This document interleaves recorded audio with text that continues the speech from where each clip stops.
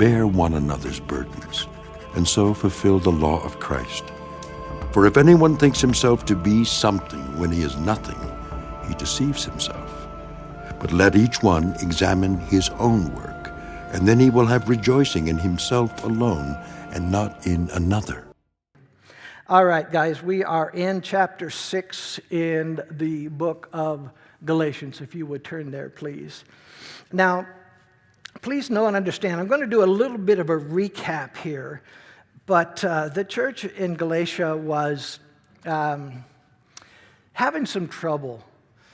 And you might know, but you might not know, that Paul was constantly bombarded by this group of Judaizers who were so caught up in the old things that when Paul came around preaching grace, preaching mercy, they just couldn't bite into that.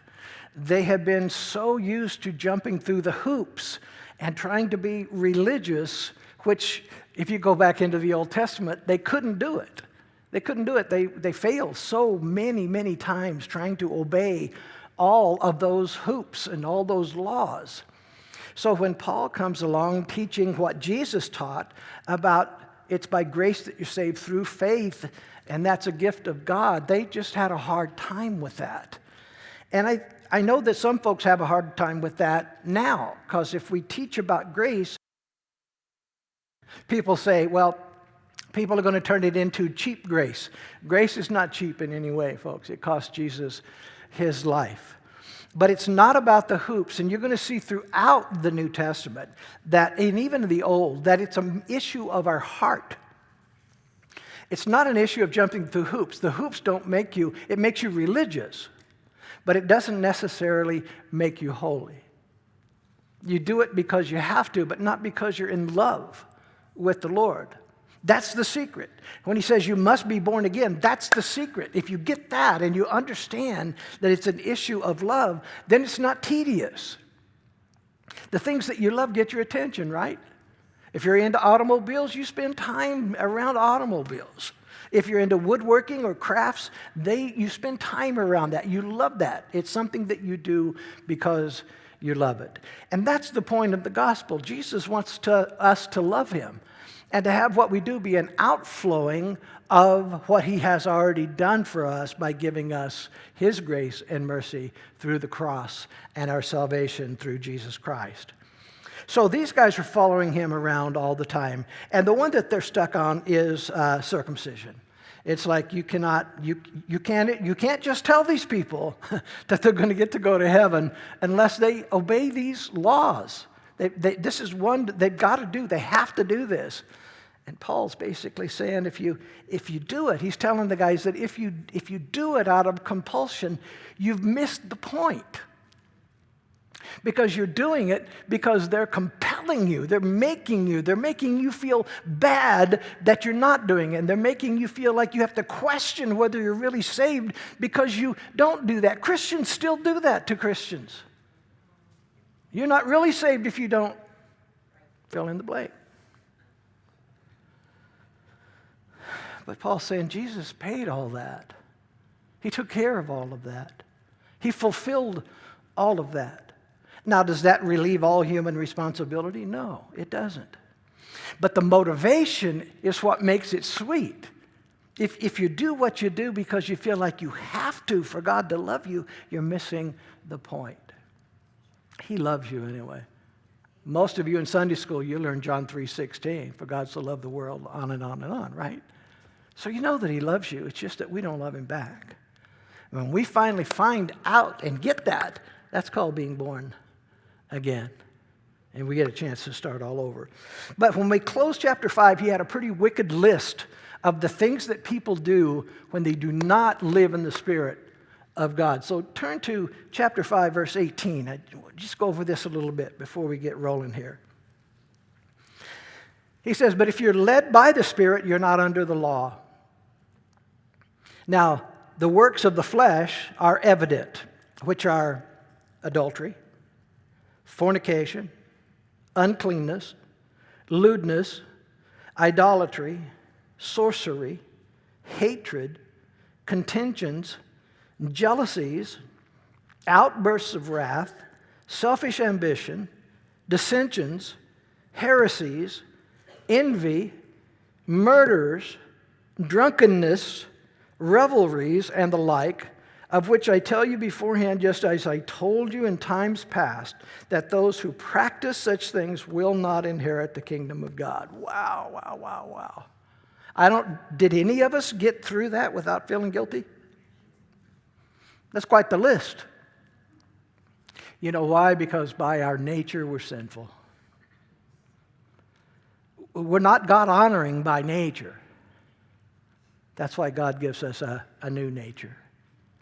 That's why we become born again, because He puts within us the Holy Spirit that gives us the power to be able to put these things aside, leave these things alone. Now, He also gives us a list of what happens when you receive Jesus Christ.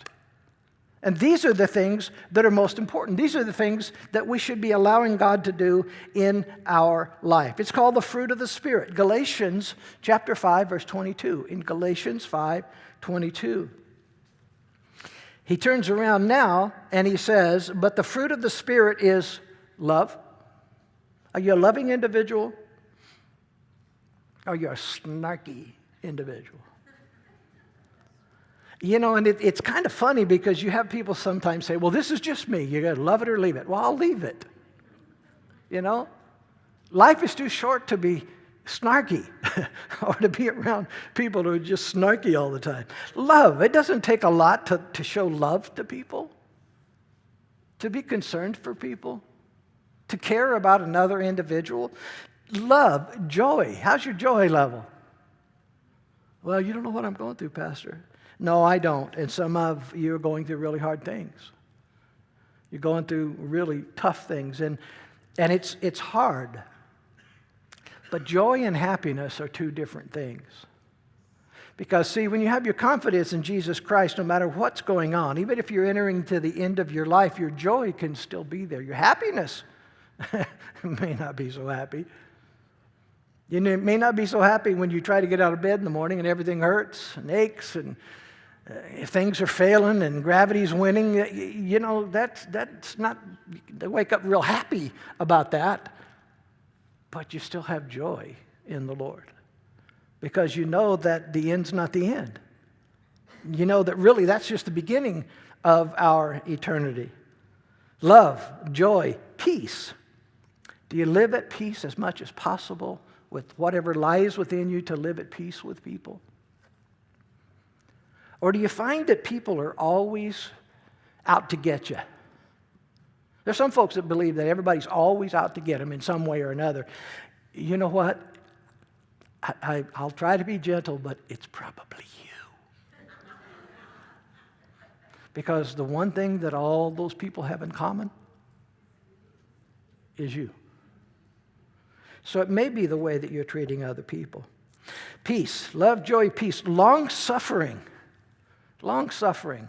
That's kind of what you do with your kids for 18 or 19 years, 20 years, 30 years, 40 years. Long-suffering. They break your heart many times, don't they?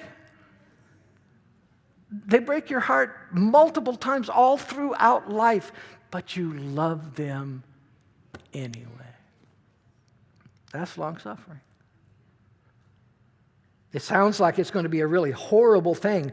Well, it's not exactly fun, but it's the right thing to be long-suffering with folks. Don't give up on your kids.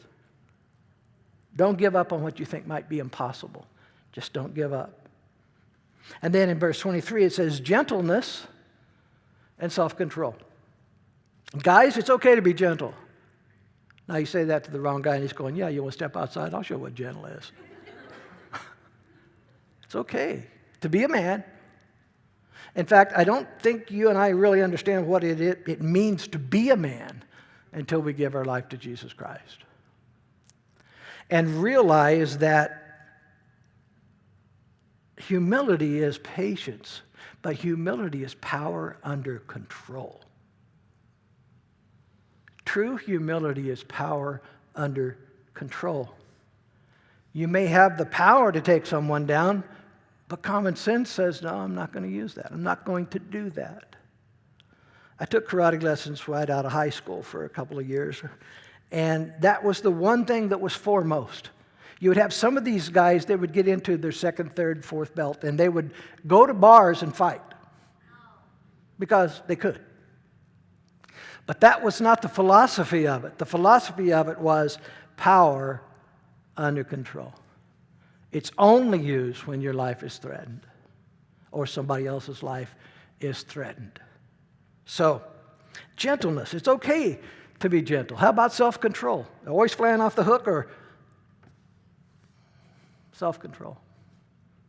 Does it take much on the freeway before you start chasing somebody down and waving a gun?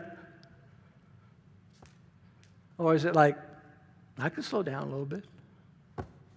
You know, they cut in front of me, I can slow down. I'm still going to get there probably at the same time that they do. I can slow down. I'm not saying that that's easy. That can happen to any of us.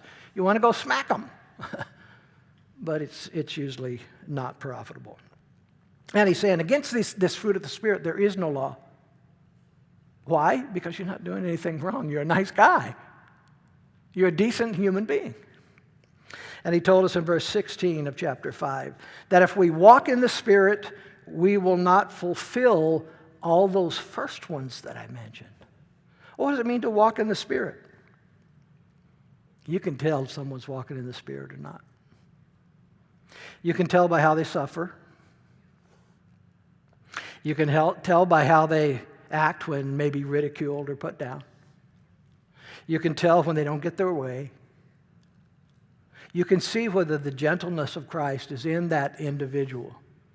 You can tell if someone is not only full and filled with the Holy Spirit, but if they're letting the Holy Spirit run their life. And in Galatians 5:24 and 26, and those who are Christ's have crucified the flesh and its passions and its desires. If we live in the Spirit, let us also walk in the Spirit. Let us not become conceited, provoking one another and envying one another. That's what these guys are doing to Paul. They're jealous of Paul. They're putting him down. Some of them even calling him not a real apostle. But Paul's power is in living in the Holy Spirit and being controlled by the Holy Spirit. So he's saying if we live in the Spirit, let us also walk in the Spirit. Let us not become conceited. Now, I feel he's pointing, not physically, but he's directing this towards those who think they're something and they're not.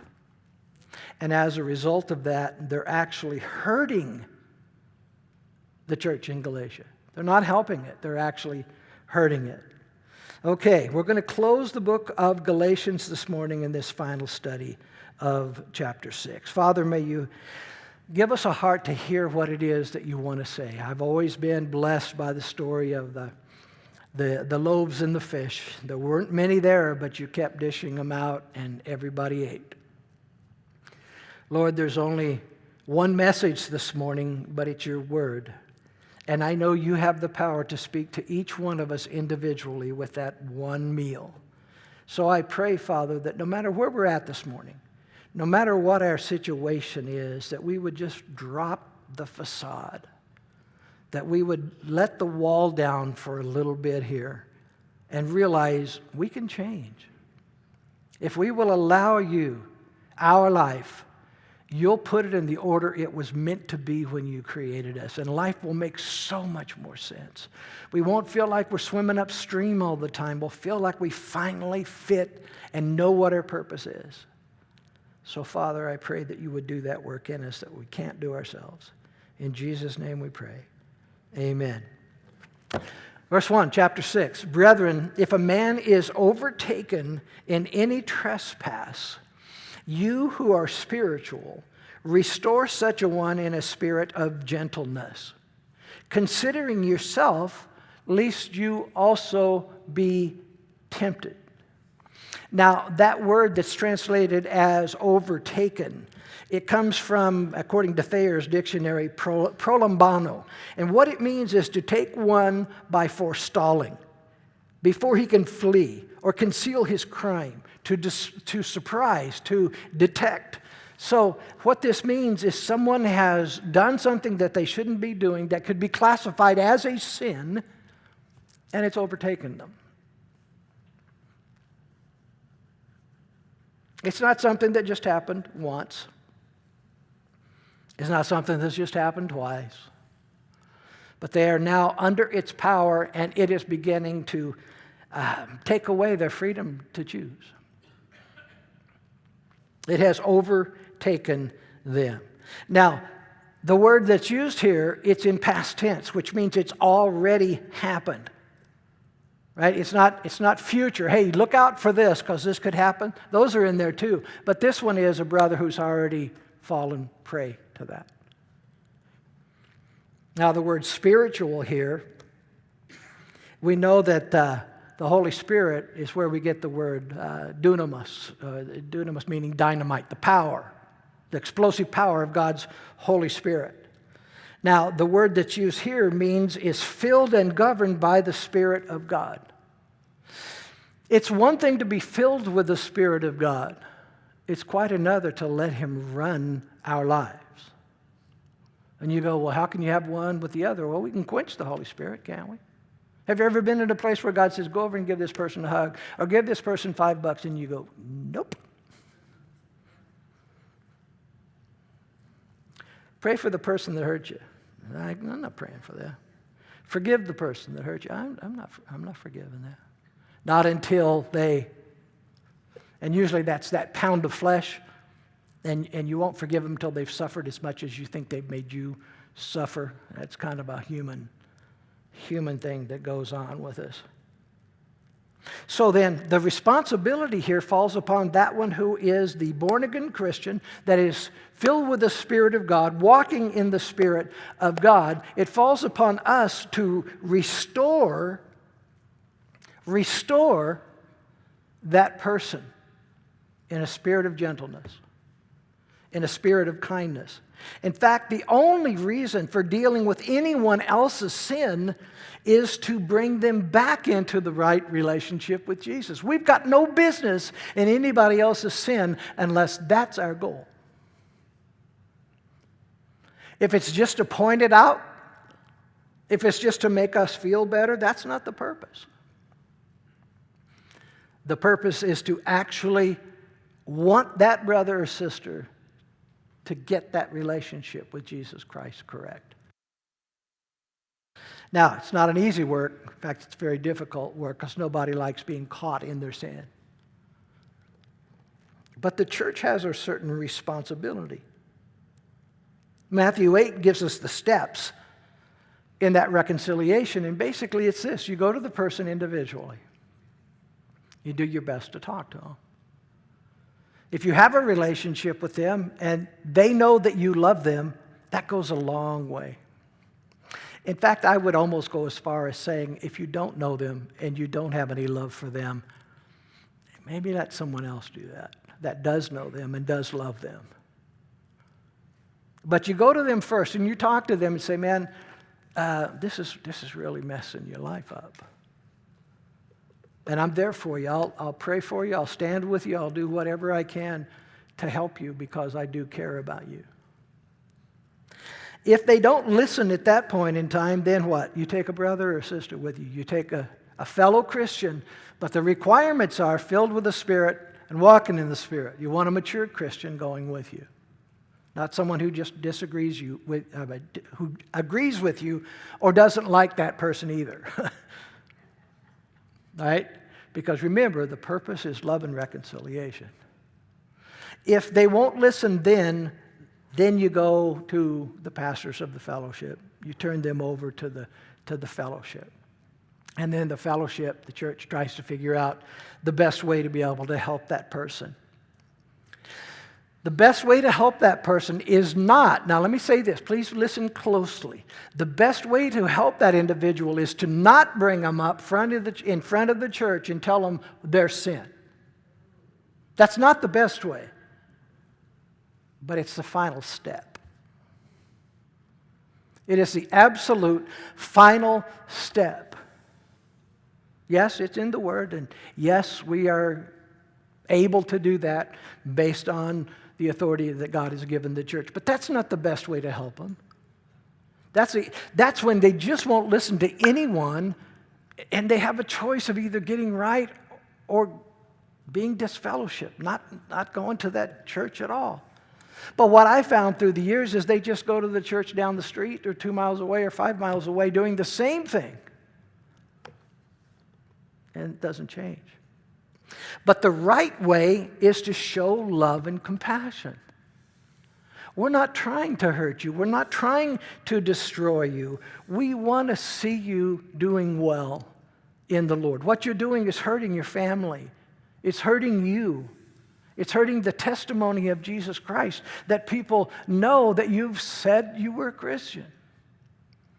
So you do everything that you can possibly do with the purpose of restoration and reconciliation. This is what Paul's talking about. Look at verses 2 through 5. Bear one another's burdens, and so fulfill the law of Christ. Bear one another's burdens. And you might be thinking, hey, I got enough burdens of my own. But have you ever had somebody just come over and help you with something? You know, you're working on something, it's too difficult to do on your own. Somebody comes in and just lends a hand. In fact, there's some things you can't do on your own. You have to have another pair of hands. That's where I call my wife. Honey, would you come and give me, would you give me a hand? Will you help me with this? Or me doing the same thing. Excuse me, yesterday we had to change the filters in our house. And they needed to be done about a month and a half ago. We get the ladder out. What started it was one of those the smoke alarm things that going beep. And it won't do it again for an hour and a half, right? And you think, oh, it's gone. Beep. And then you lay down at night and just beep, beep, beep, beep. So that started with that, right? We're going to replace the battery because our dog's freaking out. She thinks the house has been inhabited by a ghost or something. She's freaking out. So Becky, while I'm on the ladder, I'm going, okay, why don't you get me the filters, and I'll put the one up that's right here by this. And about 2 seconds later, I hear a crash. She goes, help me.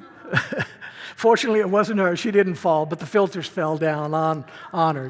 They're light, so they didn't hurt her at all. But there's some things that are better done with help. So this is what he's talking about. Bear one another's burdens. If you see a brother or sister that's going through something tough, don't just say, man, I'm glad it's not me. See if you can help. Maybe it's not money that, even if they need money, maybe that's not the help you're supposed to give. Maybe it's just sympathy. Maybe it's just understanding. You know, there's sometimes when you're really hurting, just having somebody who understands, somebody who gets it. That's where us guys really fail a lot, because we want to fix it. We hate seeing a woman cry because there's nothing we can do. We're used to fixing things. When a woman cries, we don't know how to fix it. But they don't always want to be fixed. In fact, a lot of times, they don't want to be fixed. They just want you to understand what they're going through. They just want to have somebody to be able to talk to be able to share that with. But not picking on the ladies. I think that's true with all of us. Sometimes we just need somebody who understands, somebody who cares, somebody who will listen. So bear one another's burdens, and so fulfill the law of Christ.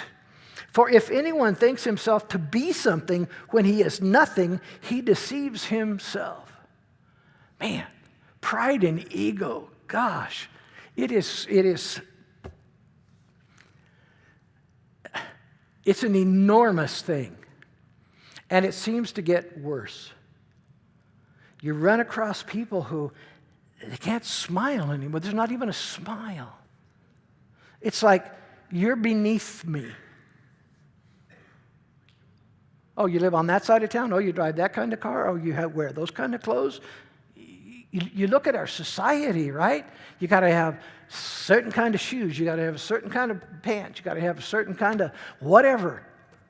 And then you have your status.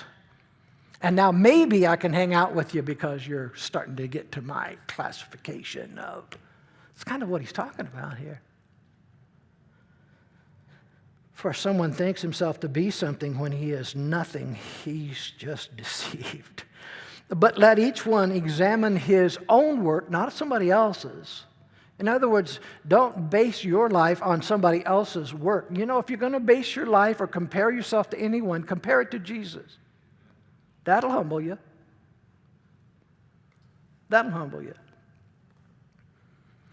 Let each one examine his own work, and then he will have rejoicing in himself alone because of what God's done, and not in another person.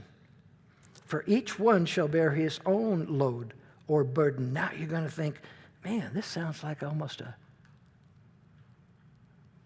saying two different things, doesn't it?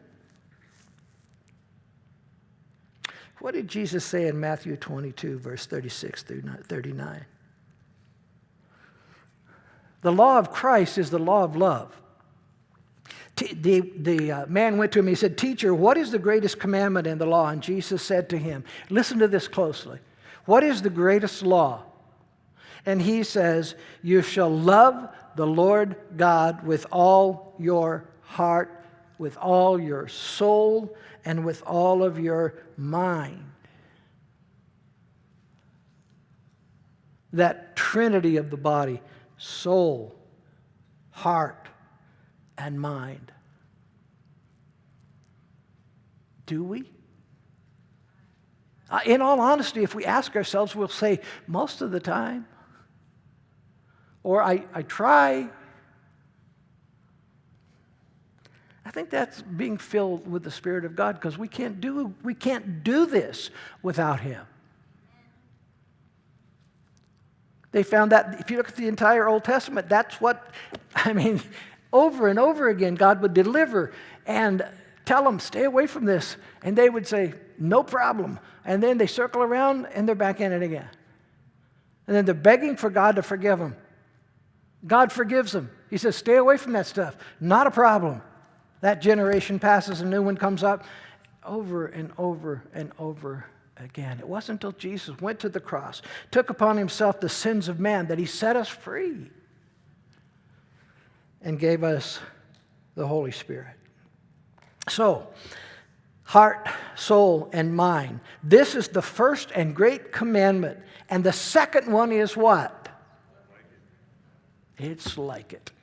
Love your neighbor as yourself. Love my neighbor? You haven't seen this dude.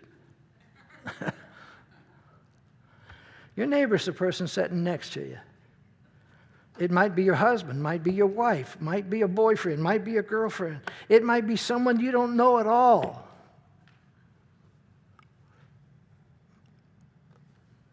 Do you take care of yourself as much as possible? Do you buy yourself clothes? Do you make sure that you're fed? You make sure you have a car that runs? Sometimes we can help other people in small ways. Sometimes we can help people in large ways. And you guys have heard me say before, when you're going through McDonald's, pay for the person behind you, unless it's full of 20 kids. Pay for the person behind you. You go to Circle K and there's somebody standing behind you, pay for their stuff. If they'll allow you. It'll freak them out, but it's a pretty cool thing to do. Love your neighbor as yourself. It doesn't contradict. Those two verses do not contradict each other. In fact, in Scripture, there are several different kinds of burdens. There are 11 different words used in Scriptures that are simply translated as burden in English. But in this first one that Paul uses in verse 2, it's baros. And it means weight, load, or abundance. Have you ever just felt like, I can't do anymore? I can't do anymore. Yesterday in the afternoon, I was just done. I was done. I was tired. I'd been out in the garage doing some work, and I have a tendency to not drink as much water as I should in those settings, and you get dehydrated, and I was just done. I was ready to go in, sit on the couch, and do nothing. Sometimes you're at that place, aren't you? Just one more brick on the load, you feel like it's going to destroy you. Boy, I tell you what, that's when you really appreciate a glass of cold water or somebody maybe just understanding. See, there are burdens we can help each other with, but there are some burdens where we must face them ourselves.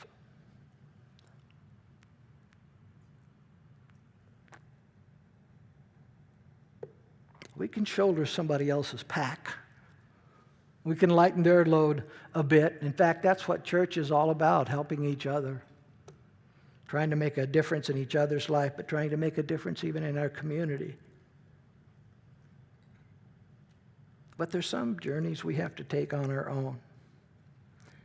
Pride can keep us and make us judge each other instead of easing each other's burdens. If you have an illness, there's not much anybody can do about that. I mean, sometimes you go to the doctor and he goes, there's just nothing else I can do. Sitting with somebody, being with somebody can make that a little easier, but that's a burden you're ultimately going to have to face by yourself. So there's many different burdens, but the point he's trying to make is let's ease it for each other as much as we possibly can. I mean, I'm old-fashioned. I still hold doors open for ladies.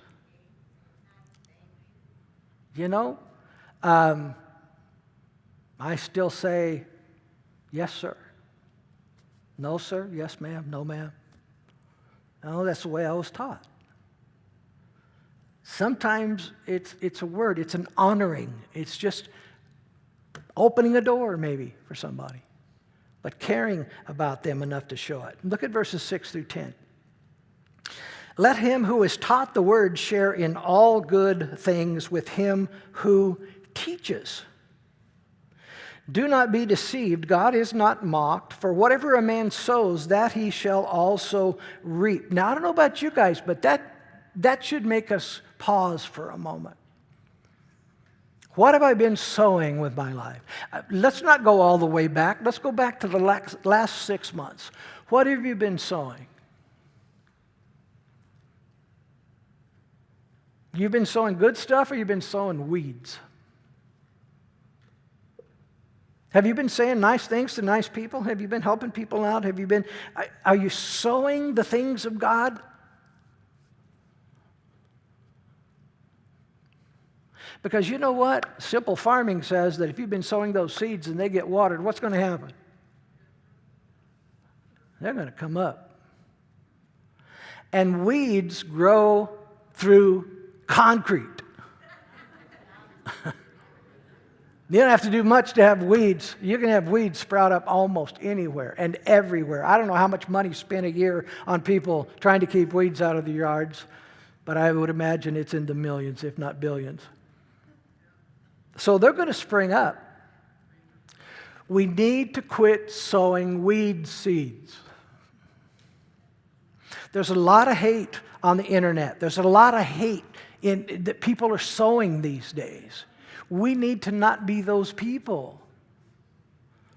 We need to show dignity to people. Treat them with respect. Treat them with love. We don't know what they've gone through. This is what Paul is talking about. Okay, so let him who is taught the word share in all good things with him who teaches. Do not be deceived. God is not mocked. For whatever a man sows, that he will also reap. So let me ask a question. If your life has been unbearable lately, is that just something that's happening because you're trying to live for Jesus Christ? Or is it happening because you've been doing dumb things? You see, there's a difference in suffering in Jesus because you can lay your head down and know it's for the right reason. But if we suffer from just making stupid decisions, that's on us. Because this gives us all we need to make the right ones. and allow the Lord to live through us to make the right ones. I don't know the future, do you? He does. I don't know the financial future of America, but He does. I don't know what the future of my kids or my grandkids is going to be, but He does. I need to stay tied in to Him so I know what to do.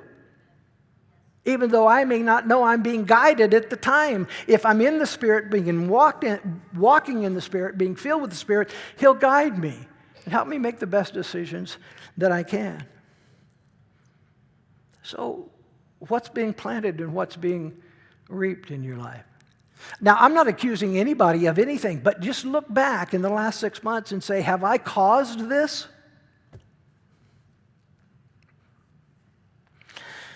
If I have, I really can't blame anyone. But there's a solution. There is a solution, but it'll cost you your life. That's called being born again. But if it's just going through hard times, tell somebody. Tell somebody so they can pray for you, so they can help you. Okay. He who sows to the flesh will reap of the flesh corruption, but he who sows to the Spirit will of the Spirit reap everlasting life. Let us not grow weary while doing good, for in due season we shall reap if we do not lose heart. Therefore, as we have opportunity, let us do good to all, especially those in the household of the faith. So what is he saying? Sometimes when you're even planting the good seed, it's a while before they sprout. You know, the farmer plants and waters in anticipation of what will be. But if you don't lose heart, you're going to get to see it. You're going to get to see what comes out of it. You're going to get to see the fruit of planting those seeds. So folks, please, please, please, from the bottom of my heart, if your life is confusing and hurtful, give it away. Give that to the Lord. Let Him have it. And I ask you, who would you rather have running your life? The God who knows all things or you? Who would you want for your financial investor? You or God? Now, if you look back on your life over the last 2 or 3 years and go, man, I've done a bang-up job, I'm amazing, then you need help. But most of us would look back and say, man, I made so many stupid mistakes. So many mistakes. So he talks about being a giving individual. Be a blessing to your church leadership. Some of you may be visiting. You may not even go to this church. Go home and be a blessing to the church leadership there in any way that you can. All I did last night was keep the rest of the filters from falling on my wife and then picking the other ones up and putting them back up in the closet. That's a small thing. But it was a blessing. I was able to help. She called upon me for help, and I was able to help. It was a small thing. So be a blessing in any way that you possibly can. Here's something I want you to think about. There is no better investment of time or resources than your local church. If your church loves Jesus, the pastor loves Jesus, the people love Jesus, and they're not perfect. There's no perfect church, and if you join, it won't be perfect anymore. But the point is, there is no perfect church, right? So the thing of it is, if we do see that they're doing their best to follow the Lord, there is no better investment of your time and resources than that local church. Why? Because you can see it. Or you can send your money to a scammer that's promising you stuff that won't happen. Or spend it on frivolous things. Not just time, but money. Resources. Love. Everything. It's better spent where you can see it. Now, here's another thing. If you want to save for retirement, that's a good thing. But which one are you saving for? What? Are you saving for the one that happens when you turn 65? Or are you saving for the one that lasts for eternity?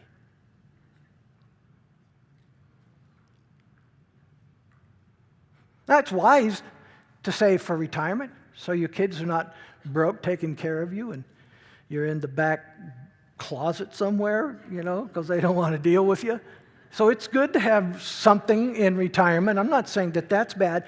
But if we neglect the one that lasts for eternity, that's foolishness. So if we want something that's going to last for eternity, let's invest in eternity. Things that will go there and precede us, so that when we get there, we'll hear the words, "Well done, thou good and faithful servant. Now enter into my rest." Boy, that's the kind of retirement I could really, really enjoy. So we can hoard it here, or we can hoard it there, but we can't do both. It's going to have to be one kind of or the other. I'm not saying sell everything you've got and give it to the church. The hippies tried that. We all tried that at one time. Well, I really kind of missed that one a little bit, but, they tried that.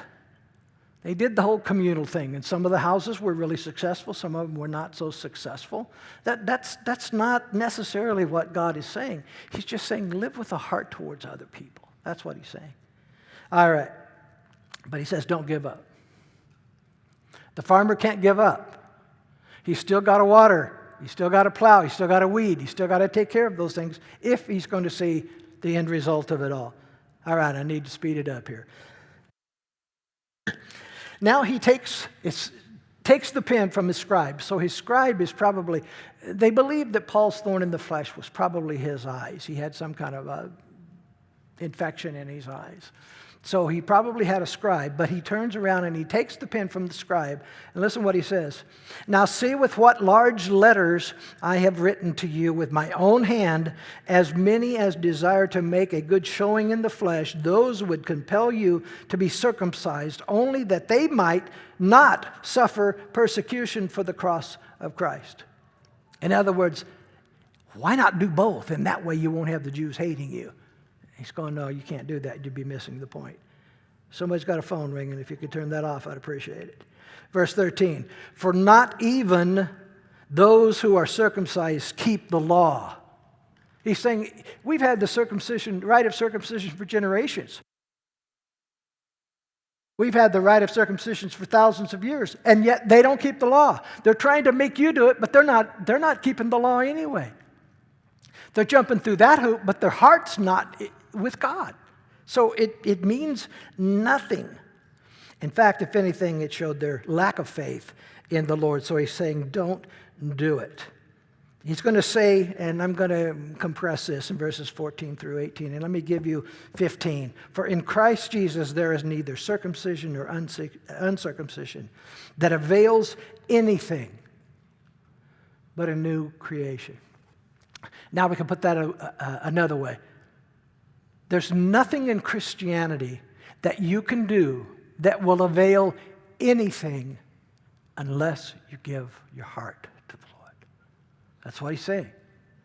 You can go through all the rites and the rituals, the baptisms and all the isms, but it means absolutely nothing unless you give your heart to Jesus Christ. And I want to close with Psalm 51, starting in verse 1. This is true repentance.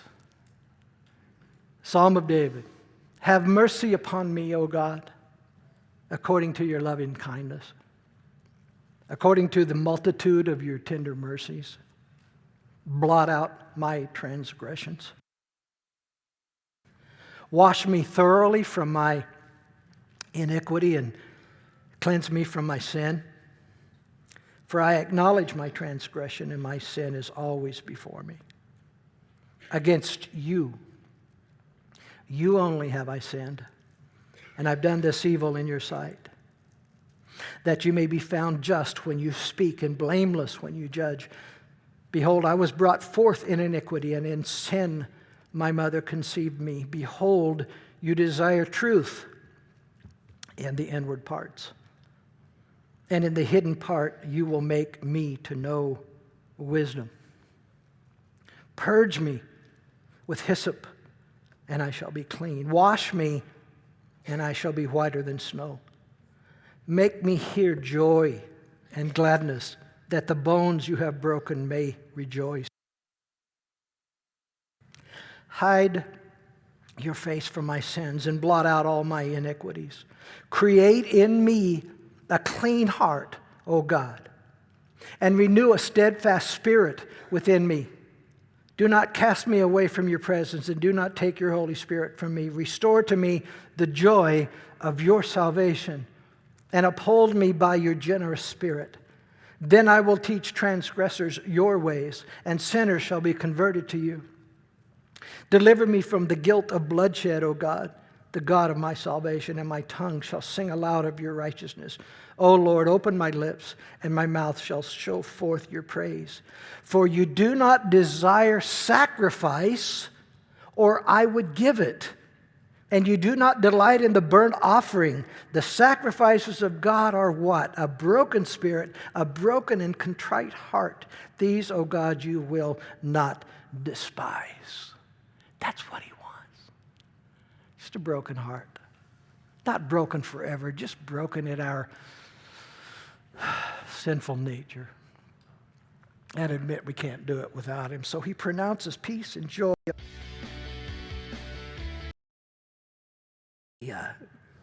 The grace of God is pronounced upon the people. So Paul's basically saying to those who are criticizing him, show me your scars.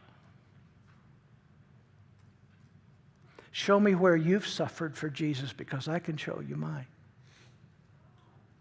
Let's pray. Father, I just pray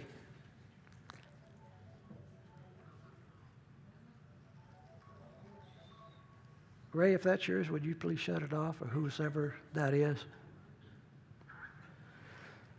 Father, I pray that you would...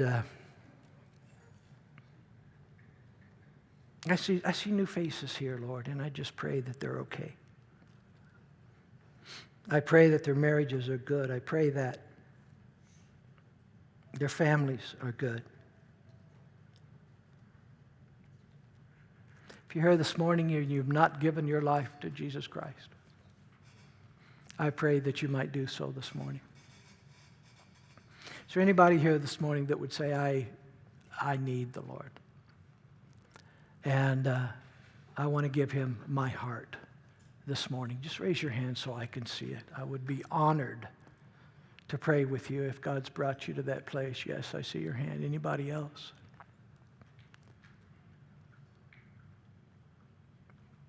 Just raise your hand if God's doing that work in you.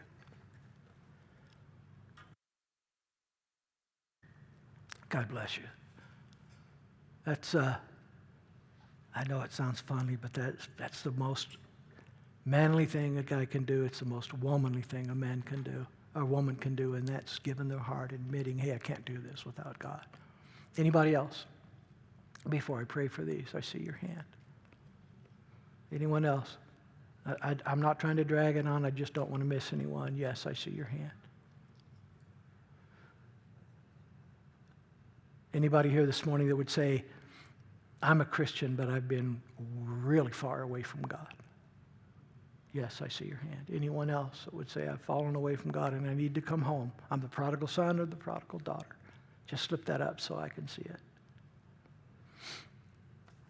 Father, I thank you for those who raised their hand and said, I want you. I need you as my Lord and my Savior. May they know and understand that it's just a prayer away. Lord, I've blown it, and I need you, and I want you as my Lord, my God, my Savior. Thank you, Jesus, for coming into my heart, because today I know I'm your son or your daughter. And for those who have slipped away,